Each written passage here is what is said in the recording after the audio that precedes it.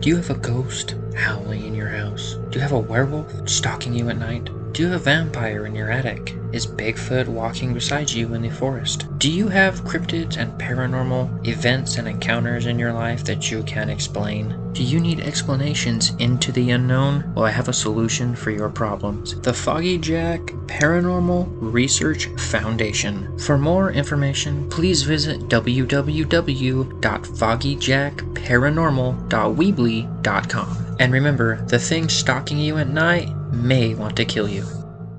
Hello and welcome back to the Pumpkin Patch. Today it is episode 3 of the Foggy Jack Collective Podcast, where the haunters meet the haunted from around the world. Thank you guys for joining us here at episode 3. Hope you guys enjoy. Make sure you rate and review wherever you're listening to this podcast, and also make sure you follow us on our social media accounts at FoggyJack13. Thank you guys, and let's head on down to the Pumpkin Patch.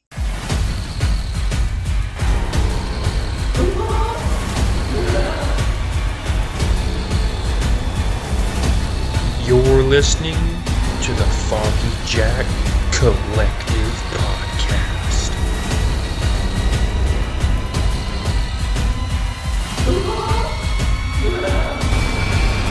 You look so!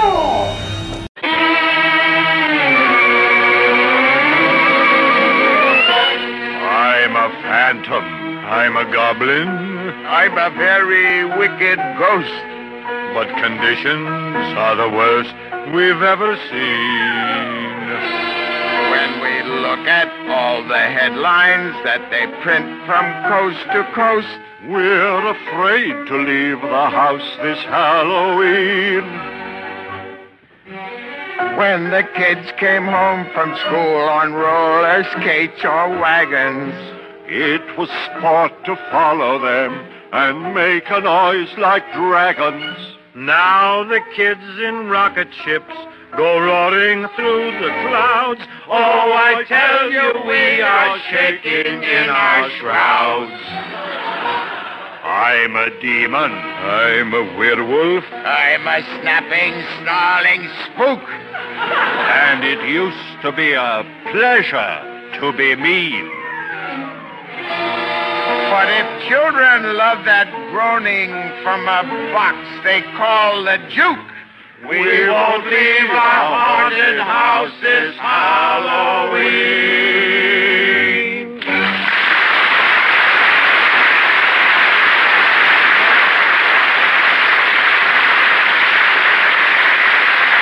Well, gentlemen, that was really very well sung, and you're so right. What do you mean, Ken? Said he, knowing full well what to expect. Well, being this year, it's really tough on spooks all over.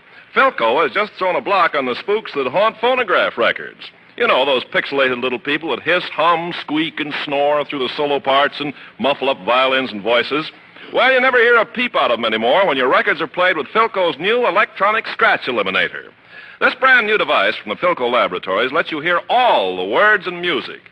Banishes needle scratch and surface noise from any phonograph record, old or new. No hiss, no squeak, no scratch. It's all music with a blissful background of silence. Take a couple of your records you like best to your Philco dealer now. He'll be glad to demonstrate the Philco electronic scratch eliminator on the Philco 1270 radio phonograph, along with the whole works in radio, including Philco Advanced FM. Go hear the Philco 1270, the last word in radio phonographs from Philco, the leader. Hello. You're listening to Foggy Jack Podcast. My name is Aubrey, and this is my first segment with the podcast. I thought, what better way to start my first segment than to start off with what I think is one of the scariest bit of folklore in my very own state of Indiana. Okay, so let's get into it with Gary, Indiana's very own Hell House. Now, this house was so messed up that Zach Baggins later bought it and demolished it because he was so freaked out by it. And if you don't know who Zach Baggins is, he's like the main guy from Ghost Adventures, a show that I believe is on like the Travel Channel. So this all started in about 2011 with a mother whose name was Latoya, her 3 children, and her mother, Rosa. They moved into this house in Gary, Indiana, and at first, like, things were kind of mild. They noticed, though, that in the winter, there were just huge swarms of flies everywhere, huge horseflies, and no matter what they did, they could not get rid of them. But it didn't just stop with the flies. Things started to move around the house. They would hear footsteps when nobody was around, and doors that they swear were locked would be open. Typical haunted house stuff. But things didn't just stop there. Things got really physical and really scary really fast. One night, the grandmother Rosa was sleeping when she felt hands go around her neck and felt like she was being choked. She tried to fight it off, and the only thing that stopped it was when she started praying. But this wasn't the only instance she had of feeling attacked either. She also said there was another instance while she was alone in the house and she couldn't stop coughing. She felt like something was in her lungs but didn't know what, and she only stopped coughing and choking again when she prayed. So while Rosa was getting the more physical part of these hauntings, Latoya at the same time was starting to have nightmares and seeing strange shadow figures. She said once she had a dream that there was this large black mist coming for her, and when she woke up, she found muddy boot prints that led away from her bed. So, with all of this that happened with Latoya and Rosa, they finally realized that there was something messed up in their house. And their first move was to call a psychic and see if they could get help. Now, the psychic's first piece of advice was get the hell out. Move out of the house right away. But moving is expensive and they just didn't have the money for that. The second piece of advice that the psychic gave them was to put an altar in the basement. The psychic believed that all of the bad energy that was happening in the house stemmed from the basement, and also believed that about 200 demons lived in there.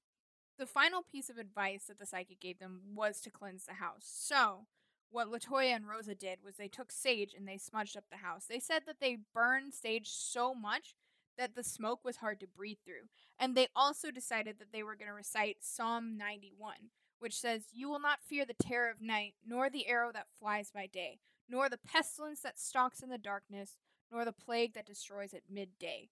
And while they were reading this verse over and over again, things started to fly, mostly religious items. So then this method worked for about 3 days, and then shit really hit the fan, especially with the kids. The kids started to feel like they were getting pushed and pulled. One kid was in the basement when he started feeling a stabbing pain. He decided to recite verses from the Bible, but the more he read, the more pain he was in. And they also started having horrible nightmares where they just would lose so much sleep that Latoya would keep them home from school often. Latoya was getting really desperate, and also DCS was starting to become involved. So Latoya decided the next best thing was to take her children to the hospital because one of her sons was acting particularly strange and started speaking in tongues. The hospital did a full evaluation on all of the family and found out that they were of sound mind. But while one of the kids was in the hospital, it was like a light switch. He was fine 1 second, and then the next he lunged for his brother and started to choke him. At the time, there was a nurse and a DCS worker in the room, and it took these two adults to pry this kid off his brother. And when they did, it said that he started speaking in satanic verses and walked backwards up the ceiling. Now, I would feel like this is hard to believe, but the nurse and the DCS worker both had the same story, and both of them refused to work with this family after that, and I do not blame them. So, unfortunately, after that, DCS decided to take the children temporarily while Latoya figured out what to do about her messed up house. They wanted her to move, but she just didn't have the money, so she decided that she was going to try to fix it, and her next move was to have a priest come do an exorcism of the house. Unfortunately, this first time really failed. Nothing happened. It was still the same, and she still couldn't get her children back. So after this failed exorcism attempt, she still had DCS come out to evaluate her house to see if she could have her children back. And while DCS came out, they had a different caseworker because the original caseworker who saw the kid walk up the ceiling did not want to keep working with them, and they also had police officers come with them. Now, when the police got there, they also experienced strange things. One police officer was alone in the house when his FM radio turned on, without him touching anything. He started messing with it, trying to get it off, and all it had was static, but the static kept getting louder and louder until finally, through the static, came a deep voice that said, "You in there."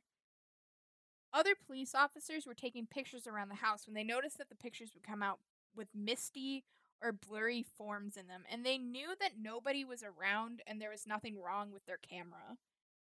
A police officer even got a strange voice caught on a recording device. He was alone in the house when the device picked up just a hello, but he knew that didn't come from him and there was no one else around. For whatever reason, the police officer's next move was to check out the basement and dig a hole in it. They didn't really find anything. They said that they unearthed women's underwear, some fake nail press ons, and a few pieces of trash, but nothing else. I'm not entirely sure what they were looking for, but whatever they were looking for, they didn't find anything to give them insight on all the messed up stuff that was happening in this house. So once the police left, they all had the same report that something strange was going on in this house. And I know that, like, a lot of ghost stories, you can feel like maybe they're lying, but when a nurse, DCS workers, and police officers all say that this house has something in it, you know this cannot be made up at this point. So finally, Latoya decided to have one last exorcism, and the priest decided this exorcism would be on Latoya herself because he was worried that she was possessed. And when he did do it, he noted that clear liquid started to seep from the walls, and that whenever he pressed like a religious item to her, which could be like a cross or something, he noticed that she would convulse or flinch. And when he was done, I don't know if they believed that it was successful, but it obviously wasn't because of future events that I'm about to get into. So shortly after this last exorcism, Latoya actually was able to afford to move out of the house, which is good because it was one of DCS's requirements to get her kids back. But what's really weird about this whole DCS situation is that they also have a requirement for her to not speak about this stuff with her kids anymore. They kind of insinuated that they believed it was fake. But if they believed it was fake, why did they also require her to get out of the house? I don't know. That was just kind of weird and a little hypocritical to me. But that's not where the story even ends. So after she had moved out of the house, the landlord had tried to find other tenants, and these tenants would be like, "Oh, no problem. Like, I don't believe in this stuff. I'm not scared." But most people didn't even last a year in there. And so the house actually sat empty for quite a bit before Zach Baggins from Ghost Adventures bought it. So when he bought it, he also was like, it's no big deal. Like, he does this all the time. He's a seasoned ghost hunter. It's nothing new. But he noticed when he got there that very soon after that, people in his crew were just being super aggressive. He himself felt like horrible mood swings that would come from nowhere, and that started to worry him. He also reported to start feeling sick while he was in the house and get horrible headaches, and it would take days for him to recover just from being in the house. And one night he decided to stay alone in the house, and it said that he got an eye injury, but I'm not entirely sure how he got that injury that was permanent. All I know about this injury is that he didn't need to wear glasses before he made this Hell House documentary, and it said that after this experience, after his night alone in the Hell House, he did, and it has been that way ever since. So when he finally left the Hell House and finished his documentary, he decided he was going to tear it down. This affected him so much that he didn't want anybody else to be in that house, so it got demolished. But even if it was demolished, people still believe that this place is a vortex for spiritual beings, and police still get calls about seeing figures out on the property, and a lot of people who pass by this area in Gary, Indiana, have said they felt strange or felt uncomfortable or have seen strange things. To wrap up, I'm always somebody who I'm willing to believe a lot of things, but I also want to look at things skeptically. But with this story, I don't know. There's just so much about this story that seems so real. Like I said before, a DCS worker, a nurse, and police all have the same experiences with this house and with this family that are just so strange, and terrifying. And, like, what did all of these people have to gain?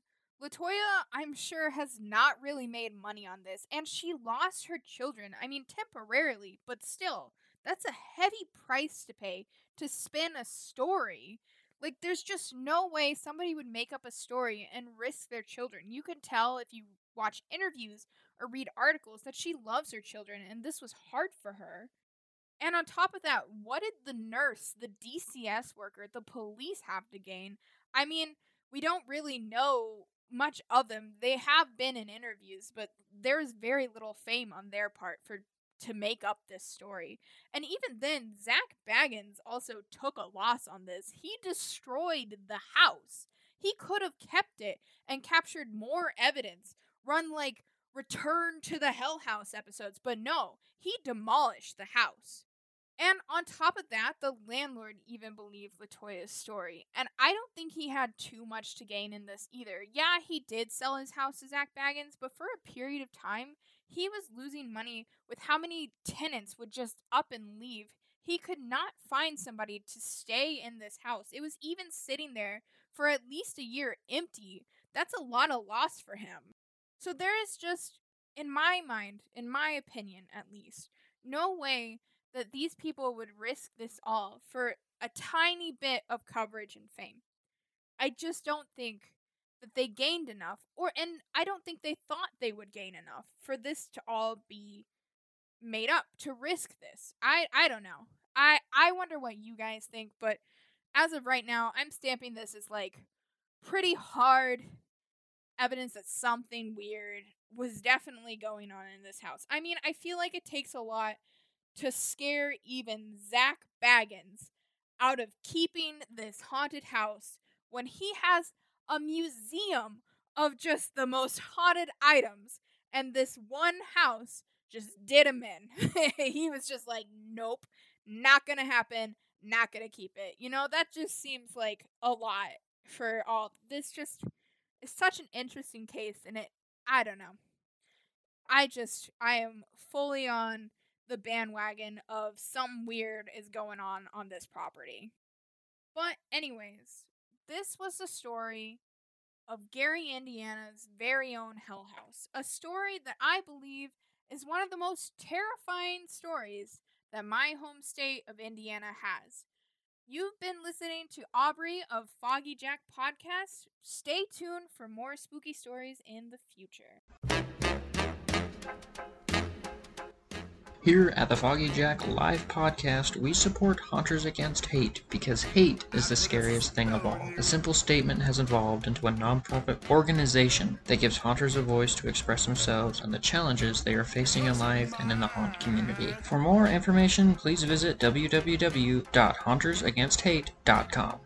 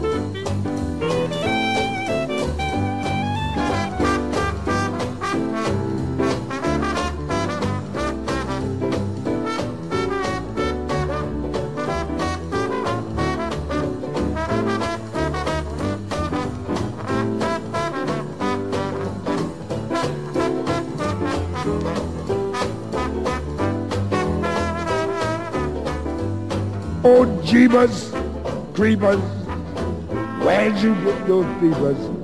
Jeebus Creepers, where'd you get those eyes? Oh, gosh, I'll get up. I'd get so lit up. Gosh, I'll get up. I'd get that size. Oh, golly gee. When you turn the heaters on, woe is me. Got to put my cheaters on. A Jeebus Creepers, where'd you get those peepers? Oh, those weepers. Had to get my ties. Oh, where'd you get those eyes?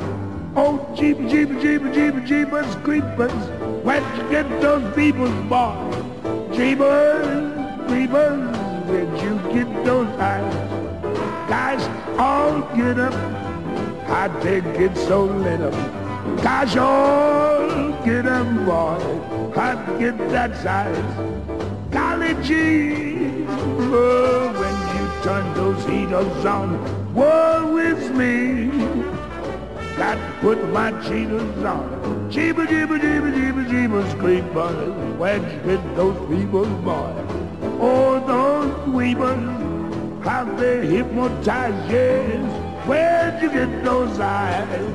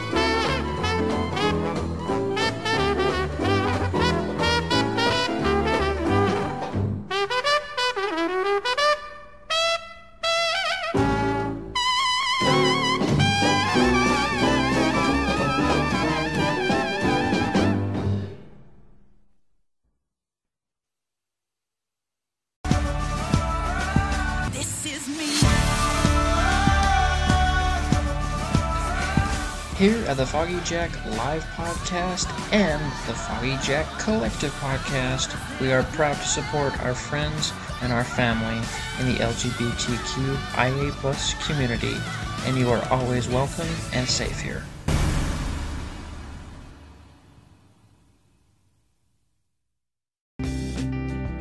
Hello, and this is Ty from the Foggy Jack Live Podcast, and I just want to let you know that you are not alone. If you are struggling, if you are thinking about hurting yourself, or if you know someone who is, please extend an arm, extend a hand, and give them this number, or you can call this number as well, 800-273-8255. That's 800-273-8255. You are more important than you know, you are more loved than you know, and you are needed.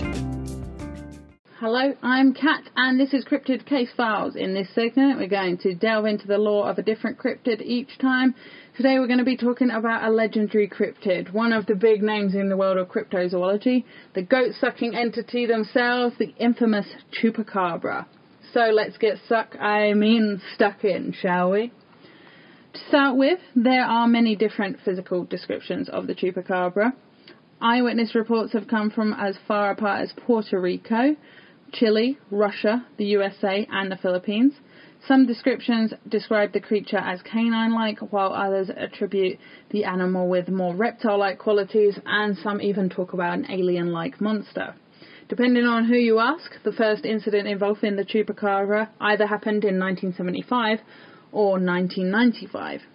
The 1975 incident is attributed to the Mocha vampire, but could this be the first true encounter with the Chupacabra itself? The Mocha vampire was blamed for the murder of 15 cows, 3 goats, 2 geese and a pig. All of these creatures had strange perforations in their skins and had apparently been drained of blood. A month later, a cow was found in similar condition. Sightings of this creature included a description of some kind of giant unknown bird. Other people theorized it was an alien, as there were constant UFO sightings over Puerto Rico around this time. Others still theorized that the animal to blame was some kind of giant vampire bat. However, a farmer named Luis Torres thought he had finally identified the culprit when he killed 2 massive Puerto Rican boas, both measuring around 6 foot long, and about to attack one of his cows.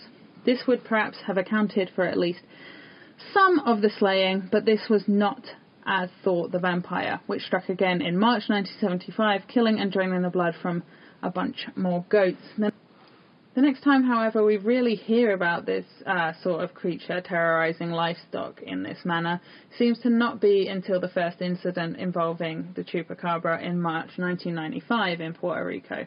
In this instance, the bodies of 8 sheep were found completely and utterly drained of blood. The sheep each displayed 3 puncture wounds in their chest. The first sighting of this creature happened just 5 months later, in August, when an eyewitness reported spotting the animal in the township of Canavanas.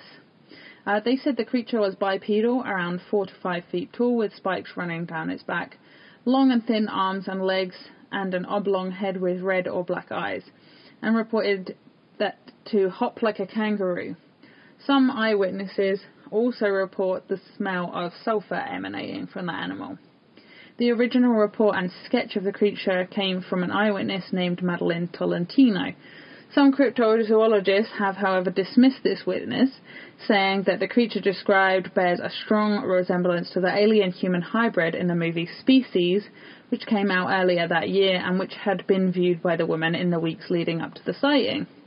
I'm not sure if this is necessarily dismisses the chance that this woman did see what she saw. I mean, who says that an alien species or the like wouldn't study certain images in our media before they came to Earth and copy what they see, or perhaps project themselves in this way? Who knows? Like, this could be, the idea that they see, oh, this is what humans think aliens look like, so to show them that I will appear like this creature. I'm not sure. That was a little thought I had. So what is certain, though, is that since 1995, there have been thousands of animals in Puerto Rico that have been found with odd puncture wounds. So what is causing this? The official response to these attacks is that it's packs of stray dogs, but this only really addresses the fact that the puncture wounds are small and likened to those of canine teeth. However, it doesn't account for the strange triangle of holes, nor does it explain the depth of these puncture wounds, which is often anywhere up to 5 inches. This does not correspond with any known creature. The animal corpses also weirdly do not ever enter rigor mortis. These attacks are also blamed on some kind of religious sect or cult, but this makes no sense when we take into account the sheer number of these attacks, which are incredibly frequent. They've been going on long term and they occur at multiple locations. This would have to be an absolutely giant operation, and it just seems like what would the point be in this? As we said earlier, there have also been sightings of canine-like chupacabra outside of Puerto Rico, but largely the identity of these creatures is attributed to a more canine-like creature, and so people just write this off always as being canines with mange, which, according to theorists, would explain why they might be going after livestock, as the disease would weaken them, make it harder for them to hunt wild prey. Perhaps, though, these are just another type of cryptid with a similar feeding technique, or maybe they're a variant of the same species that we find in Puerto Rico that evolves slightly differently on the mainland, or even like completely different yet similar, in the way that animals like a hedgehog evolved on like around the world, but then in Madagascar there's an animal that's like a hedgehog that's not a hedgehog, nor is it related because it evolved the same thing but in a different place. So what are some theories on the identity of the chupacabra? Number 1 is that the creature is an alien-animal hybrid experiment made by the US government, or potentially just some kind of genetically modified animal that got loose. This is interesting, especially when looking at the 1995 experiment, because the first reports in this spate of Puerto Rican chupacabra attacks came right after Hurricane Luis and apparently locals heard loud screams during the violent hurricane and then woke up to find their livestock mutilated. Could the storm potentially have damaged the military facility holding the creature and allowing it to escape? There is a military base on the island, so who knows? I also found it interesting that monkey species, which were not indigenous to Puerto Rico, were brought over to the island by scientists in the 1930s and then escaped. And potentially, could this have something to do with the attacks? These monkeys are documented to be aggressive towards humans, especially. And in addition to this, primates such as chimpanzees have been observed using tools and even weapons. Members of a troop of chimpanzees living in Foggy, Senegal, have been observed by scientists fashioning tree branches into spears and using them to hunt and kill bush babies. So, I don't know, maybe these monkeys have been worked out a way to use a tool to take the blood out of certain animals. Who knows? Maybe they were even, taught something whilst they were in scientific experiments, or, observed stuff that scientists were doing and learned how to do it themselves. I feel like potentially that could be a thing. I don't know. I'm just spitballing. But, it's something to think about. Another theory put forward is that this is some kind of alien pet that was left on the island. As we mentioned earlier, there was a huge amount of UFO activity on the island in the 1970s and continuing to present day, so I guess we can't really count this out. Or potentially it's not a pet, it's an alien species in its own right. There have been comparisons drawn between these creatures and the grey type aliens. What if this area, due to natural phenomena or the military tampering, has opened some kind of portal, allowing these things to come through? We also can't forget that these killings are suspected to be something to do with some kind of religious cult. So, even if not all of them are, potentially some of them are, what if these creatures that people are seeing are demonic apparitions summoned by these groups at the sites of the attacks? Who knows? And of course we have to mention that this could be something more akin to what some eyewitnesses described. Maybe it's like a giant bat or bird-like creature, something that only evolved in this area, or something that we maybe think is extinct, or maybe it's now even travelled and spread, and that's why we're getting more and more sightings of these. I'm thinking potentially, I don't know. We don't know the eating habits of all dinosaurs or flying lizards or anything, and it is quite often given reptilian qualities. So I thought that was an interesting thing to mention. But yeah, what do you think? I've been Kat Clifford, and this has been Cryptid Case Files.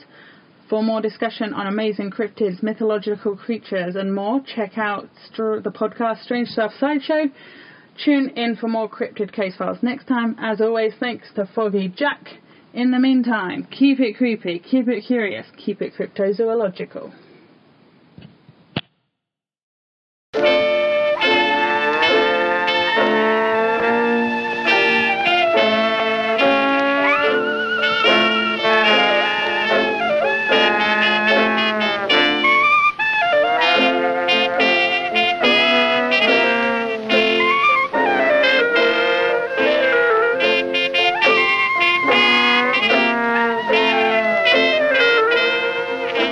Down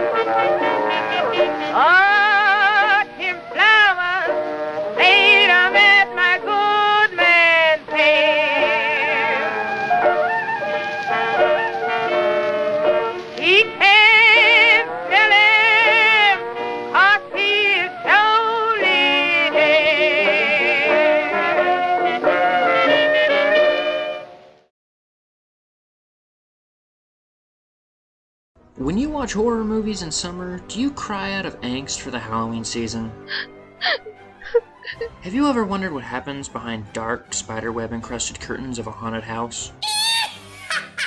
Well, boy, oh boy, do I have a solution to all of your aching problems. The Foggy Jack Live Podcast, where the haunters meet the haunted. Each week on the show, you'll learn behind-the-scenes info of the haunt industry, the talk of the paranormal and cryptid industry. We also talk about horror movies, Halloween, and so much more. So please join us each week for this creepy, kooky, mysterious, and spooky Foggy Jack Live Podcast. And we'll catch you down in the pumpkin patch where the haunters meet the haunted. The Foggy Jack Live Podcast is found anywhere podcasts are sold, distributed, or streamed. Please follow us on all our social media accounts at FoggyJack13. Please note this podcast is not responsible for explosive diarrhea, vomiting, erectile dysfunction, heartworms, or major migraines as a result of listening to the show.